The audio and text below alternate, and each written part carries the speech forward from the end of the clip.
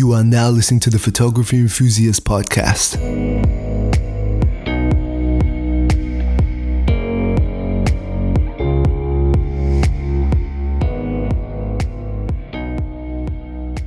Welcome to the Photography Enthusiast Podcast. As always, I am your host, Daniel Lee, or Photos by DLE. So today it's a bonus episode. It's going to be about my Canon EOS R6 review. No news, no what I've been up to, just straight into it. So the Canon EOS R6, I've owned it for about just under 6 months now, maybe 5 or so. I got it just before Christmas, a week or so before Christmas. So, generally I try not to do a review after like a week or so of owning a camera, but really comes down, I feel like it, to how long you use a camera and how much you use it. Sometimes one person may use it for like a week, but use it, 100 hours worth of, I don't even know if that's possible, but 100 hours worth of shooting in that week, whereas another person maybe only uses it once a week for a few hours, so it takes them a lot longer to not just get a feel for it, because you always get that honeymoon period with everything, so it may seem great at first, but after a while there's something about it that you don't like, that you didn't see initially. That's why I think it's kind of good to sit on reviews for a bit longer and not just sort of rush them out. In saying that, I'm going to be following pretty much the same format as the written review, talking about the same sort of topics, just so I can, talk about me more casually. I'm not even going to look at what I wrote, just the headings, and then just pretty much let it go, talk about it. So the first thing is the inevitable return and the reasons why. So to give a bit of context, which I think is important, so you know what I'm comparing it to and what I used previously. Started with the Canon 60. Now, this is a good thing to mention. While owning the 60, I bought the Canon EOS M3 and M5. So I got quite used to mirrorless and I really liked what they had. Once the 60 Mark II was announced, I sold the 6D and then used the M5 purely for about a month, which, I loved it. And I actually felt I didn't even need the 60 Mark II. But for some reason, I still I'll just go ahead, I'll buy it. Because, I'm a bit of a full frame snob in that sense. So I used the 60 Mark II for about a year and I was enjoying it, but it just wasn't mirrorless. I wanted a full frame mirrorless. At the time, this is 6 months, 9 months before the EOS R would even be announced, so Canon didn't have anything at the moment. You did have the Sony A7 Mark III, which at the time was amazing. Well, it's still an amazing camera, but there's nothing that really beat it for the price as well, especially because no Canon EOS R, no Nikon Z6. Because of this, I made the switch to Sony, was with them for about 3 years. Then last year, Canon had to go and release the R6 and the R5. So, as someone that owned 60 Mark II, I really wanted to own a 60 R6, continue that lineage, continue that on. And, with everything it had to offer, I just couldn't resist it. So I was like, I knew there's been rumors for quite some time of a Sony A7 Mark IV. So, once that releases, the resale value on the A7 Mark III would drop quite a bit. So it's always good to sell your old body before the new one's announced and released to make the most of the resale value. And also with Christmas coming up, I knew there would be sales for the A7 Mark III, so I wanted to sell it as quickly as I could, which I did. And I managed to make a switch technically without any loss in a way. But at the same time, that initial kit, which you can see in the photos, the R6, the 85mm f2 and the RF 35mm f1.8, I downsized lenses because I had a lot more lenses with Sony compared to with Canon, but the RF 85mm 2 pretty much was 2-in-1 for me, my 85 and my macro. So, which I don't do macro, it's just more, I like the close focus ability, but 85s usually can't focus that close. So that solves a solution for me, which means I could happily switch without having to worry too much about, having one less lens. I will read this part. So why I wanted to switch back to Canon. So a fully articulating screen. So everyone thinks you have to be a vlogger or you have to do video to find a use for this. So, when you're holding a camera high up or low down,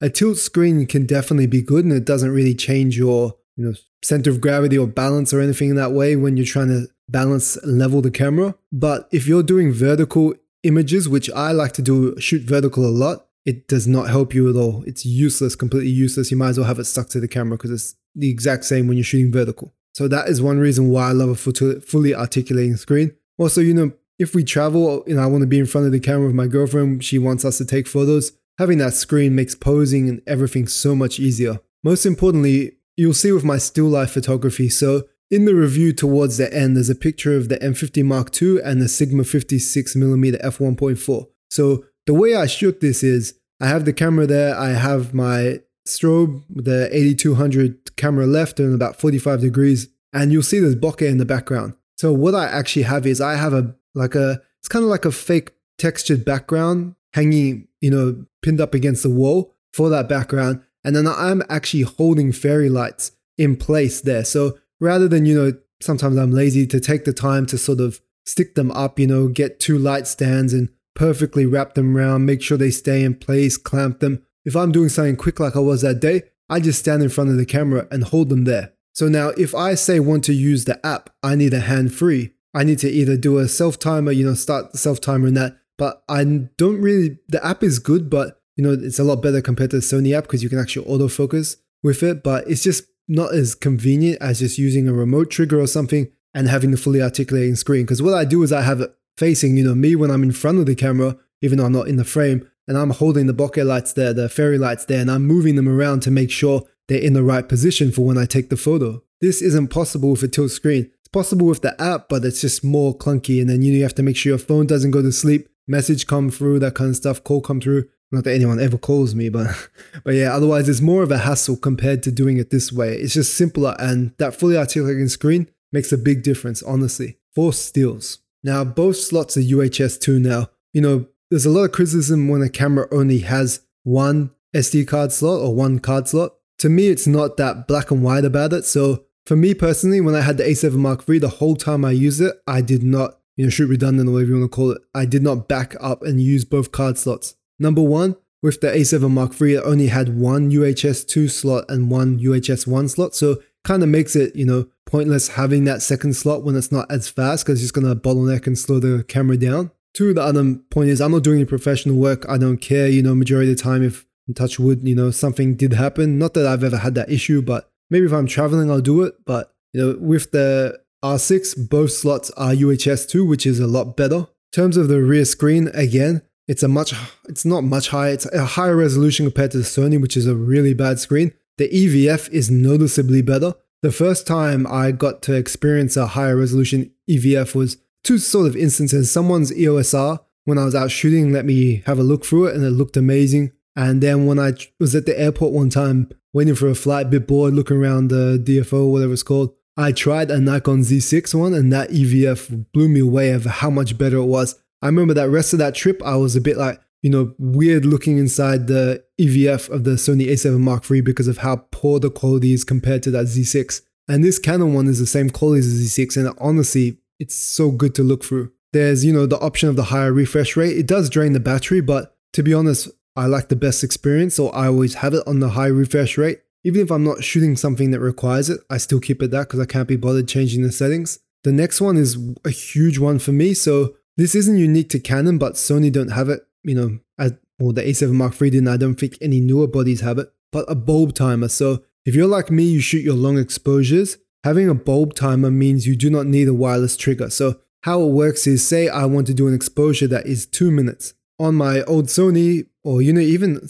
technically on the M50 Mark II, which I own, you have to set the exposure, to bulb, and then you'd have to either do it with your hand to start it and stop it, which obviously would create camera shake, or use a remote trigger, which to start and stop the exposure. With the bulb timer, you can just set how long you want the exposure to be. So as a bit of an example, when I went to America, to San Francisco, I went to shoot the Golden Gate Bridge, and I actually forgot my remote trigger. So I had to limit myself to 30-second exposures, and I couldn't even use my filters, if I remember, because of that, because I couldn't go over 30 seconds because I didn't have a remote trigger. And when you're on a holiday especially, phone battery is a precious thing. So I probably could have used my phone, but I think on that day it was quite low already, and we had to order Uber, and we need maps to work our way around, that kind of stuff. And both me and my girlfriend always on our phone. Well, technically not me as much on holiday, but I didn't have much battery from hotspotting her, I think, because I had the SIM. So if I had this bulb feature, I could have just set a 2-second timer so there's no camera shake, and it'll stop automatically at the end of that 2 minutes. So the bulb timer for someone who shoots long exposures is a really highly underrated and amazing feature that you have to use if you have it on your computer and you do long exposures. Funny enough, I've listed this as a bonus, which it is, but for time lapses. So on the Osmo Pocket, which I have when you shoot a time lapse, and I think the 60 Mark II and most newer Canon bodies do it as well, it can do a time lapse and it'll actually make it into a video for you. Whereas on Sony, it just gives you the raw images and you have to actually make your own time lapse. I'm sure more people would probably appreciate the Sony way because, you have more control over it. Whereas for me, I don't really care. I just, want to do the time lapse. So having it in that video is more convenient and it is a good thing for me. In terms of autofocus, Sony never got the real-time tracking update. Well, not Sony, the A7 Mark III. So the autofocus wasn't that great with tracking. I find it would always jump around from subject to subject. With the R6, this has pretty much the same AF module as the 1DX Mark III. And it honestly shows the way it tracks, the speed, the accuracy is next level. Pretty much, it's noticeably better for tracking. For normal, say static or very sort of easy to follow subjects, I'd say the A7 Mark III still is good. But if you just want any tiny amount of tracking, the Canon blows it out of the water in that sense. But it is a newer body, so that is expected. That is okay. Doesn't mean the A7 Mark III is bad. It's just this camera is 4 years newer, so you'd expect it to be better in that sense. A minor thing, but a good one for me, which is that the shutter closes when changing lenses. I haven't noticed any dust spots, touch wood, yet on this camera, thanks to that, but who knows how well it will last, over time. I do sometimes give a very gentle spray, don't want to damage the shutter at the same time, but for me, this is a really great feature. It should be optional on every single camera, regardless of brand. The touchscreen is so much better as well on Canon. So as you know, if you don't know with Sony, their touchscreens aren't fully functional. You can usually tap the focus and that's it. Whereas I find changing settings on the Canon is a lot faster thanks to touchscreen. With the with the Canon EOS M50 Mark II, even though it lacks the dials, it's still not that hard to change settings because of the touchscreen. And I find that when it comes to the touch and drag on the R6, it's a lot more responsive as well, which is, comes down to the more responsive touchscreen. Also, last one, Canon do have a better app. So with the Sony one, you can't really independently focus and then take the photo. It's pretty much all in one. Whereas at least with Canon, I like how in the app you can focus the shot, leave it, and then take the photo, which is good. One thing I didn't mention as well, the leveling system on the Sony is horrible. If you look at any forum, people always complain about it. For some reason, it's just got too much variance of how straight is sort of thing. Whereas with the Canon, it's still not, I'd say 100% or perfect, but it's a lot better. And I don't find I have to, straighten my images in post as much or at all thanks to that. So now, some people, especially if you're in the Sony camp, be wondering why don't just wait for the A7 Mark IV. It's the same situation as when I originally swapped. If something good is available now, why wait? Maybe if it's a month or two, but you don't even know. So if we go back to December, some rumors were saying, oh yeah, January, A7 Mark IV is going to be dropping. Well, it's now May and we still don't have any word over it. So, if I had waited, my resale value on my camera would be going down. Price of the R6, that's actually gone up a bit higher again now. So I'm glad I swapped, You can't be too drawn and tied to a brand. That brand's not loyal to you. They don't give you a discount for the more years that you shoot with them or for the more gear you own of them. So why, There is no point. Get the tool that's best for you and that's it. Now, in terms of the next section, so a great balance of new and familiar. So when you first touch the R6, when you look at it, if you remove the badge from that and then remove the badge from, say, something like a 5D4 or a Canon 60 Mark II, you probably, might even be convinced from the front anyway that it's actually a DSLR. It's smart because, a lot of people you read online say, they just want the mirrorless tech in a DSLR body, which is what Canon has done. For me, I'm not big on big and heavy camera gear. I do have a bad back, so carrying heavy stuff, doesn't really work well for me. The 5D Mark IV, for example, the DSLR, even if I could have afforded one, I wouldn't want one over a 60 Mark II purely because of the fact the size and the weight. Whereas with the R5 and the R6, there's barely any difference in the size and weight. No matter which one you hold, it's sort of the same. So in myself here, I could see myself owning one if, my budget allowed. I would actually get an R5 or an R6. Wouldn't matter to me in that sense because the weight is not a factor anymore. It's more just the price and if I want that high megapixels or not. In terms of, when you go back to Canon or if you, used to it, using the body, it feels no different to any other body. The main difference that I found was just that, the way the AF works and a few more settings. So if you're not familiar, they have AF cases for servo. So what this does is it changes the way your autofocus works in servo. So for example, if you set it to auto, it'll pick which case it thinks is most suitable for that scenario. Or if you choose like case 2, It'll track the subjects, ignoring any possible obstacles. And case 4 is, a subject that accelerates or decelerates quickly, maybe like a kid running around that all of a sudden run and stop and look at something and then run again, that kind of thing. Awesome spots, Either way, like there's a lot to customize on the camera, but at the same time, it's that same camera that you're used to using. The same as with M5 when I used to use it. You pick it up, you set it, you know exactly where everything is. At the same time, I didn't find the menus on Sony as bad as everyone states. Sure, they were a lot more complicated. They give a lot more options, but you just set the My menu and then you're set. You don't even need to look at it again, which is what I do with Canon now. As soon as I got the camera, I set a My menu up, good to go, and that's pretty much it. Now, in terms of why this body is almost perfect for me, so, almost, because there's always some caveat, something that's not quite right on it, which I'll go into next section, but for me, there's quite a few areas. So first we'll talk about autofocus. So autofocus on this camera is amazing. So as you know, with any mirrorless camera, it's not communicating usually before the lens will communicate with the mirror communicate with the sensor. And then because of that, there's a range opportunity for miscommunication. That's why you get shots that back focus, front focus, and that sort of stuff. With a mirrorless camera, the lens is communicating directly with the sensor. So it's a lot faster. It's a lot more accurate. You got pretty much 100% of the frame, almost, I think it's 100% horizontal, 90% vertical that you can actually autofocus, which is amazing. Not to mention just the quality and the tracking and the speed of this autofocus. So when I was shooting Sony, they, I'm pretty sure they have them everywhere. They had this event where you could go and try shooting birds, which I really enjoyed. Using the A9 Mark II, that was really fun. And that body is great for tracking. I'd probably say it's,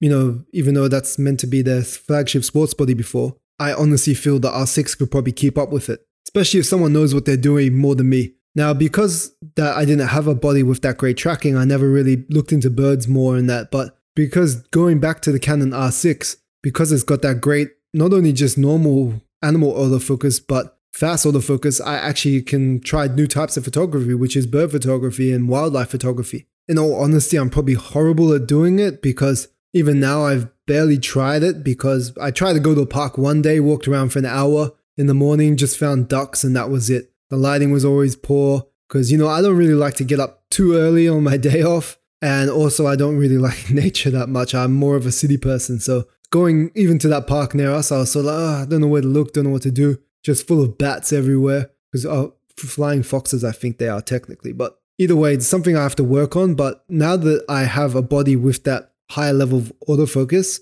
I know for a fact that's something I can try. In terms of animal autofocus, I'd say it works really well. There was one day we went to the zoo, we were there for about 6 hours. It's a bit of a funny story because I was trying to use it and I was pretty disappointed. It would kind of focus on the eye, but then not really. And there was very few animals it worked with. So I thought, this is pretty poor performance. It's meant to be this amazing thing. After about maybe 2 or 3 hours, I just remembered, hey, what do I have the eye autofocus set to? Because you do need to, it's best to set it to either animal, human, or no priority. I had it set to human, of course. As soon as I set it to animal, it would always hit the focus. Now, another thing to keep in mind, I noticed that when I'd say focus on the animal, say like the elephant, it would focus on its eye for a bit, but it'll kind of jump to the body a bit and then jump to the eye. It's not like a human eye. When you focus on the human eye, it sticks on it and it does not leave it. Whereas with the animal, I did notice it jumped around a bit. I don't know if that's due to the fact that I had my AF servo on auto and not on case 2, which would just stick to it no matter what obstacles. It's something I'll have to try again another time, maybe not the zoo, but if I ever go shoot any more nature. But I do think it may have been that. I can't say for certain, but that is the impression it gave me, that it does jump around a bit for animals. In terms of humans, flawlessly, I noticed the IAF works so better. So what for example, I was going to take a photo of my girlfriend walking with her mom and her sister. And when I was talking to her, I already started focusing on her eye. So then she's talking to me, focus on the eye, then she turns around and starts walking. And it just kept focused on her exactly, like as if it was still focusing on the eye in the back of her head or something. It tracks that well. I like as well how before you even press autofocus and focus on anything, you'll actually see the box around someone's eye. And from there, you can use a joystick to switch eyes if you want. And then the second you focus, it already knows where it is. And you already know which eye it's going to focus on because of that box. That sort of stuff, amazing to me. In terms of lenses, so that's another sort of big area for me. When I used to use Canon, I was a bit of a third-party snob. I'd owned a few Sigma lenses over the years, the 85mm f1.4, 51.4, but I was never that big on third-party lenses like Tamron and Samyang, that kind of stuff. For me, I always felt there was something you have to give up, which is usually, autofocus, and that's going to be an issue. In terms of Sony, I've never seen any actual proper confirmation from it, but from what everyone says, Sony actually share their third-party, like their AF algorithm with third parties. So when you use a third-party lens on Sony, it focuses much better. Not only because mirrorless, but you don't have to worry about that focus inconsistencies. When I was there, I used, I own Samyang, I own Sigma, I own Tamron. Tamron lenses blew me away, so much so that as soon as I got back to Canon, even though there's no sort of third-party lenses aside from a few from Samyang, there's a massive library of EF third-party lenses that you can use, and if you get the EF to RF mount adapter, they honestly work like native.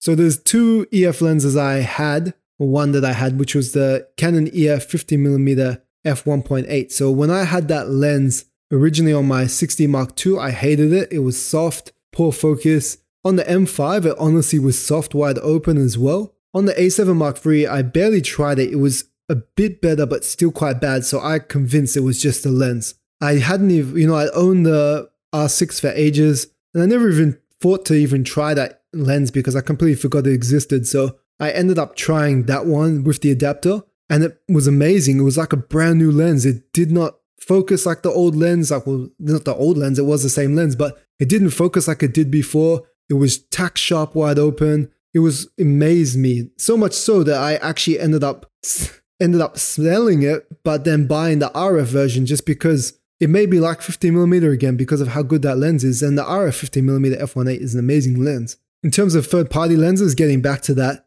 I knew that I wouldn't be able to afford the Canon RF 100 to 500. So what I did is I got the Tamron 100 to 400mm lens, which is a pretty decent lens. I believe it's f4 to f6.3 or f4.5 to f6.3. It's not too big. I did get the tripod collar. I was trying to decide between this lens or the Canon EF 70 to 300. I think it's like f4 to f5.6 Mark II lens. So that lens is really nice. I'm honestly still kind of tempted by it because the main reason I went for the Tamron is because that extra 100mm if I wanted to shoot birds and that kind of stuff. But now that I actually have it, I don't even do wildlife. I only use it for cityscapes. And with, most of the cityscapes I've shot here in Sydney, they've all been quite like in the wider end, like 100 to 200 or so millimeters, nothing even close to 400. I thought I'd be shooting a lot at 400, but sadly, no, everything's quite wide. Because of this, that means, I could have easily got that Canon lens, which to be honest, I still could. I could probably sell the Tamron and have the money to get that lens. But for now, I'm happy with the Tamron, so I'll see how it goes.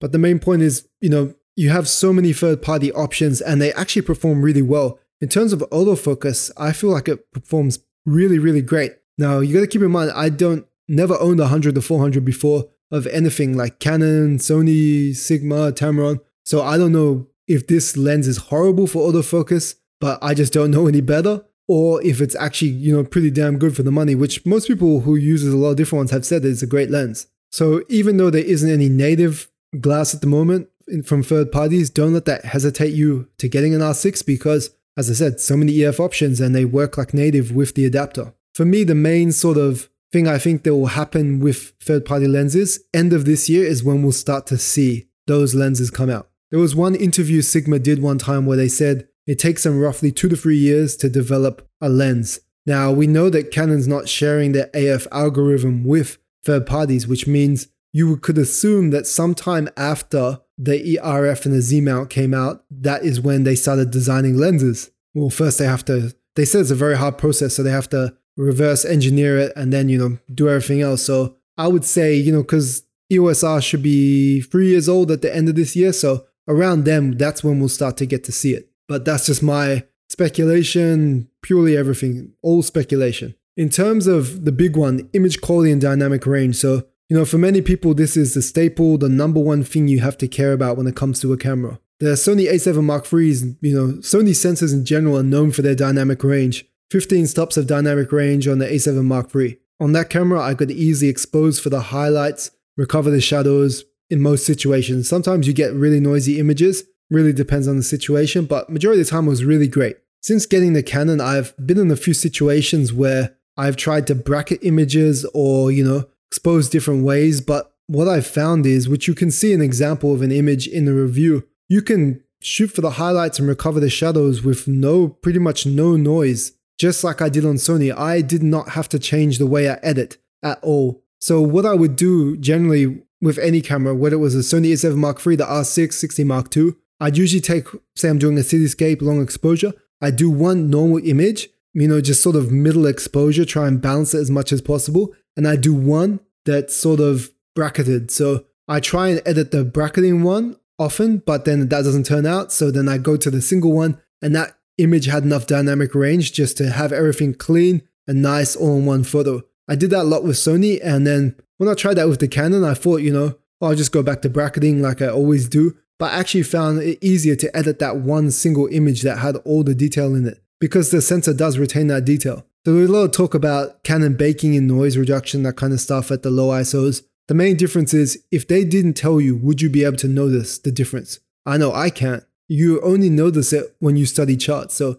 even if they are doing it, I honestly don't care. In terms of like high ISO and that, high ISO is pretty good on this camera. When I use it, the Zoo, that's probably where I've used it high ISO the most. I was pretty happy with the images, how they turned out. They're a little bit of noise, but it's very easy to clean up. To me, I think that's more important. You could have a camera, say, that doesn't have as much noise, but the noise is really ugly and hard to remove and clean up. Whereas if this camera, if you use something like Topaz Denoise, you can easily clean images up. Like I have an image in there, I think there was a snake one that's at ISO 25,600. Ran it through Topaz Denoise, looks amazing. You could not even tell. You probably would think that, hey, is this, just an ISO 100? Are these fake EXIF info? But no, it's actually just that clean once you use some noise reduction. So I did sort of mention before about the EVF and the rear screen. I personally use the EVF a lot more. I don't like shooting with the camera out in front of me. Well, generally, if the camera's on a tripod, rear screen. If it's in my hands, EVF.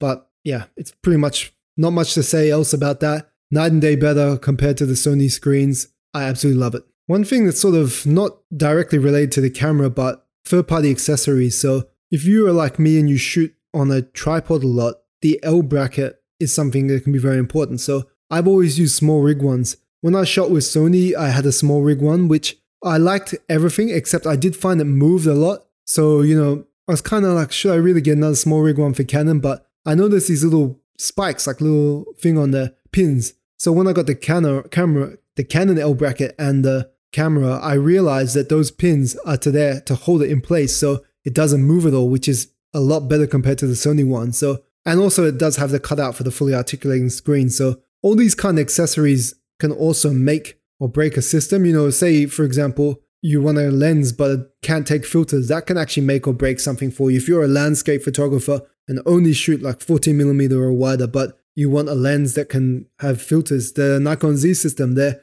14 to 30mm f4 can take filters, I'm pretty sure. So that there is something that sort of, would make or break for you. As I mentioned before, the fact that you don't really need a remote trigger if you are shooting long exposures, that's amazing. I used to use this infrared one, which thankfully the R6 does have the infrared sensor. If you get something like an M50 Mark II, sadly it doesn't. It only has Bluetooth. Because of that, I did buy the Canon BRE1, which it was meant to be used only with the M50 Mark II. But when I'm doing something like, in front of the camera and I need to use a timer, I actually do like the BRE1, which works with the R6 as well. Because with an IR remote, you have to be in line of sight with the camera, whereas with this, you can do it from anywhere. In terms of, memory card slots, for me, it's just, I use it as storage, honestly. I have two UHS 2 cards, one card in the slot 1, obviously, which is what I shoot with. And then the second slot uses storage. So if I forget to take my first card, which I do often, once I take it out of the camera, then, hey, I just put it back. I just swap cards around. That's pretty much what I use it for. Obviously, if I travel, I'll probably start shooting, backup of everything so I don't lose my photos. But until then, I like it the way it works like this. The big thing to mention as well is probably price. So I don't like comparing prices as much as well because it's very different per region. Some places rip you off, some places don't. Like here in Australia, we get ripped off a lot, to be honest. So the R6 launched at $2,499 US. I think it was around 4,300 AUD when it first released here as well, which is a massive, massive inflation. It should have been like $3,200 to $3,300 at most. Some people, if you're in Australia, you're probably thinking GST, import tax. It does not matter. Honestly, it does not matter. I've covered that before. The cameras are manufactured in Asia, Japanese company. It doesn't matter. You don't have to convert from USD. A lot of camera gear you'll find, if you convert from, say, Sony gear, especially like the Sony 24mm f1.4 GM, that one's about $1,400 US. If you convert that to AUD and then add 10% GST, it's like $2,200 AUD or something around there, obviously depending on the rate on the day. Whereas I bought that lens for like $1,750, $1,700. It goes for that price quite often. It does not matter. It's just up to the stores and the suppliers and how much they want to charge and how much profit they want to make. So as an example, the R6 launched at $24.99 USD and it's still at that price. Whereas it launched 4,300 AUD here and I've seen it go as cheap as 3,400. That's a massive, massive difference. I bought mine for around, I think it was around 37, 38. So not too bad. I did pay more than I had to, but I wanted it at the time. And I've used it so much since then, so it is worth it. For the price, if you're in the US, I honestly think this body is easily hands down one of the best cameras you can get for the money. It is a bit more of a premium over the old $1999 price that both, the 16 Mark II used to have, the A7 Mark III had, but you get so much value in that one camera, that 1DX level, the 1DX sensor, 1DX Mark III sensor, the same autofocus, fully articulating screen, beautiful EVF, great build, dual UHS 2 card slots. You get so much value in it for that money, but here in Australia, it's still good value if you get it on sale, because honestly, you should not be paying, I think the most 3,800 AUD. Anything more, you are being ripped off, honestly. I'm not too sure of what prices in other currencies would be like, so I don't know how they would compare. Everything states USD pricing, and obviously I live in Australia, that's why I only cover those two prices, because that's all I really know. But, be welcome if in the comments if you got it for a really good price overseas, if you pay Bitcoin and managed to get it even better with crypto. I wish I did that back then, but who knows? But that's a lot of money to spend and convert. So now the last part, which is the minor gripes. So there's only say 2 or 3 things that I do not like about this camera. So the first one, you're probably thinking I'm going to say megapixels, which I haven't really talked about, but to me, 20 megapixels does not bother me. I went from the A7 Mark III, which is 24. I got the M50 Mark II, which is 24. Going down to 20, I didn't feel like I was missing out because number one, I don't really crop my images. There's very few images I actually crop. I try to get it as close to what I like it in camera, especially with cropping. I just generally don't do it. You have stuff like Gigapixel AI, which make up for it now. You can just 2 times, 4 times the resolution and crop it down and still get quite a bit of resolution. But in terms of, megapixels, it does not bother me. I, know people who refuse to use anything lower than say 30 or something, but then they only post on Instagram, which is like 1028 by 1028, which is only like 1 or 2 megapixels. But they need to have something that's 30 megapixels in resolution. It does not matter because you can have a 30 megapixel, which is just the size of the image, but then the individual pixels aren't that sharp. Whereas I've seen reviews, I think Gordon Lang, and there was one other review I seen where they found this actually out-resolved the 60 Mark II, which is 26 megapixels, and it could even match the EOS R in some tests, which is 30 megapixels. So that, is an issue for some people, but it's not an issue for me. The main issue is number one, which is a very minor thing. With the A7 Mark III and the old M5, I don't know why Canon stopped doing this on their bodies, but say you take a photo, a portrait orientation photo. If you look at it when you're holding the camera horizontally, the image will be displayed horizontally. Then if you turn it to a vertical thing, it'll fill the entire frame. So you won't have those black bars on the side. So it pretty much matches however you hold the camera. It auto rotates. It doesn't rotate the actual image, so when you're viewing in post, but it just, the way you view it rotates. That is like a huge flaw for me, which, I don't know why they can't do it anymore when they used to do that. The other one, which is more of an issue for me, and if I had to choose one or two, I'd rather this one. On Sony, when you take photos, you can enable zebra stripes in the EVF and the rear screen. So what that is so say you're taking a photo with quite a lot of dynamic range. You got super bright highlights, super dark shadows. If you increase your exposure, once it gets to a certain point and the highlights are blown, you can actually have warning zebra lines over the highlights to let you know that your highlights are going to blow. So what you can do is you can get to that point where they're about to blow. Once you know they're about to blow, go down 1 or 2 further of a stop, and then obviously there's no detail on them at the moment, but they're not blown, you can recover it. And that way, because you're that much bit higher, the shadows don't have to be too underexposed, so you'll get them a bit cleaner as well. In Canon, all you can do is take the photo and then you can turn it so it can tell you if the highlights are blown afterwards once you take the image, which is obviously nowhere near as convenient, nowhere near as good. They need to add the zebra highlights. They've done it for video, but they haven't done it for stills. So please, please Canon, add this, I've seen a lot of people requesting it, especially, people who like me who have gone to Sony and come back. We all miss it. We want that back. So please add it in. If Canon were to add these two features in, it would honestly be the perfect camera for me. I cannot think of anything else that I would change about it. At the moment,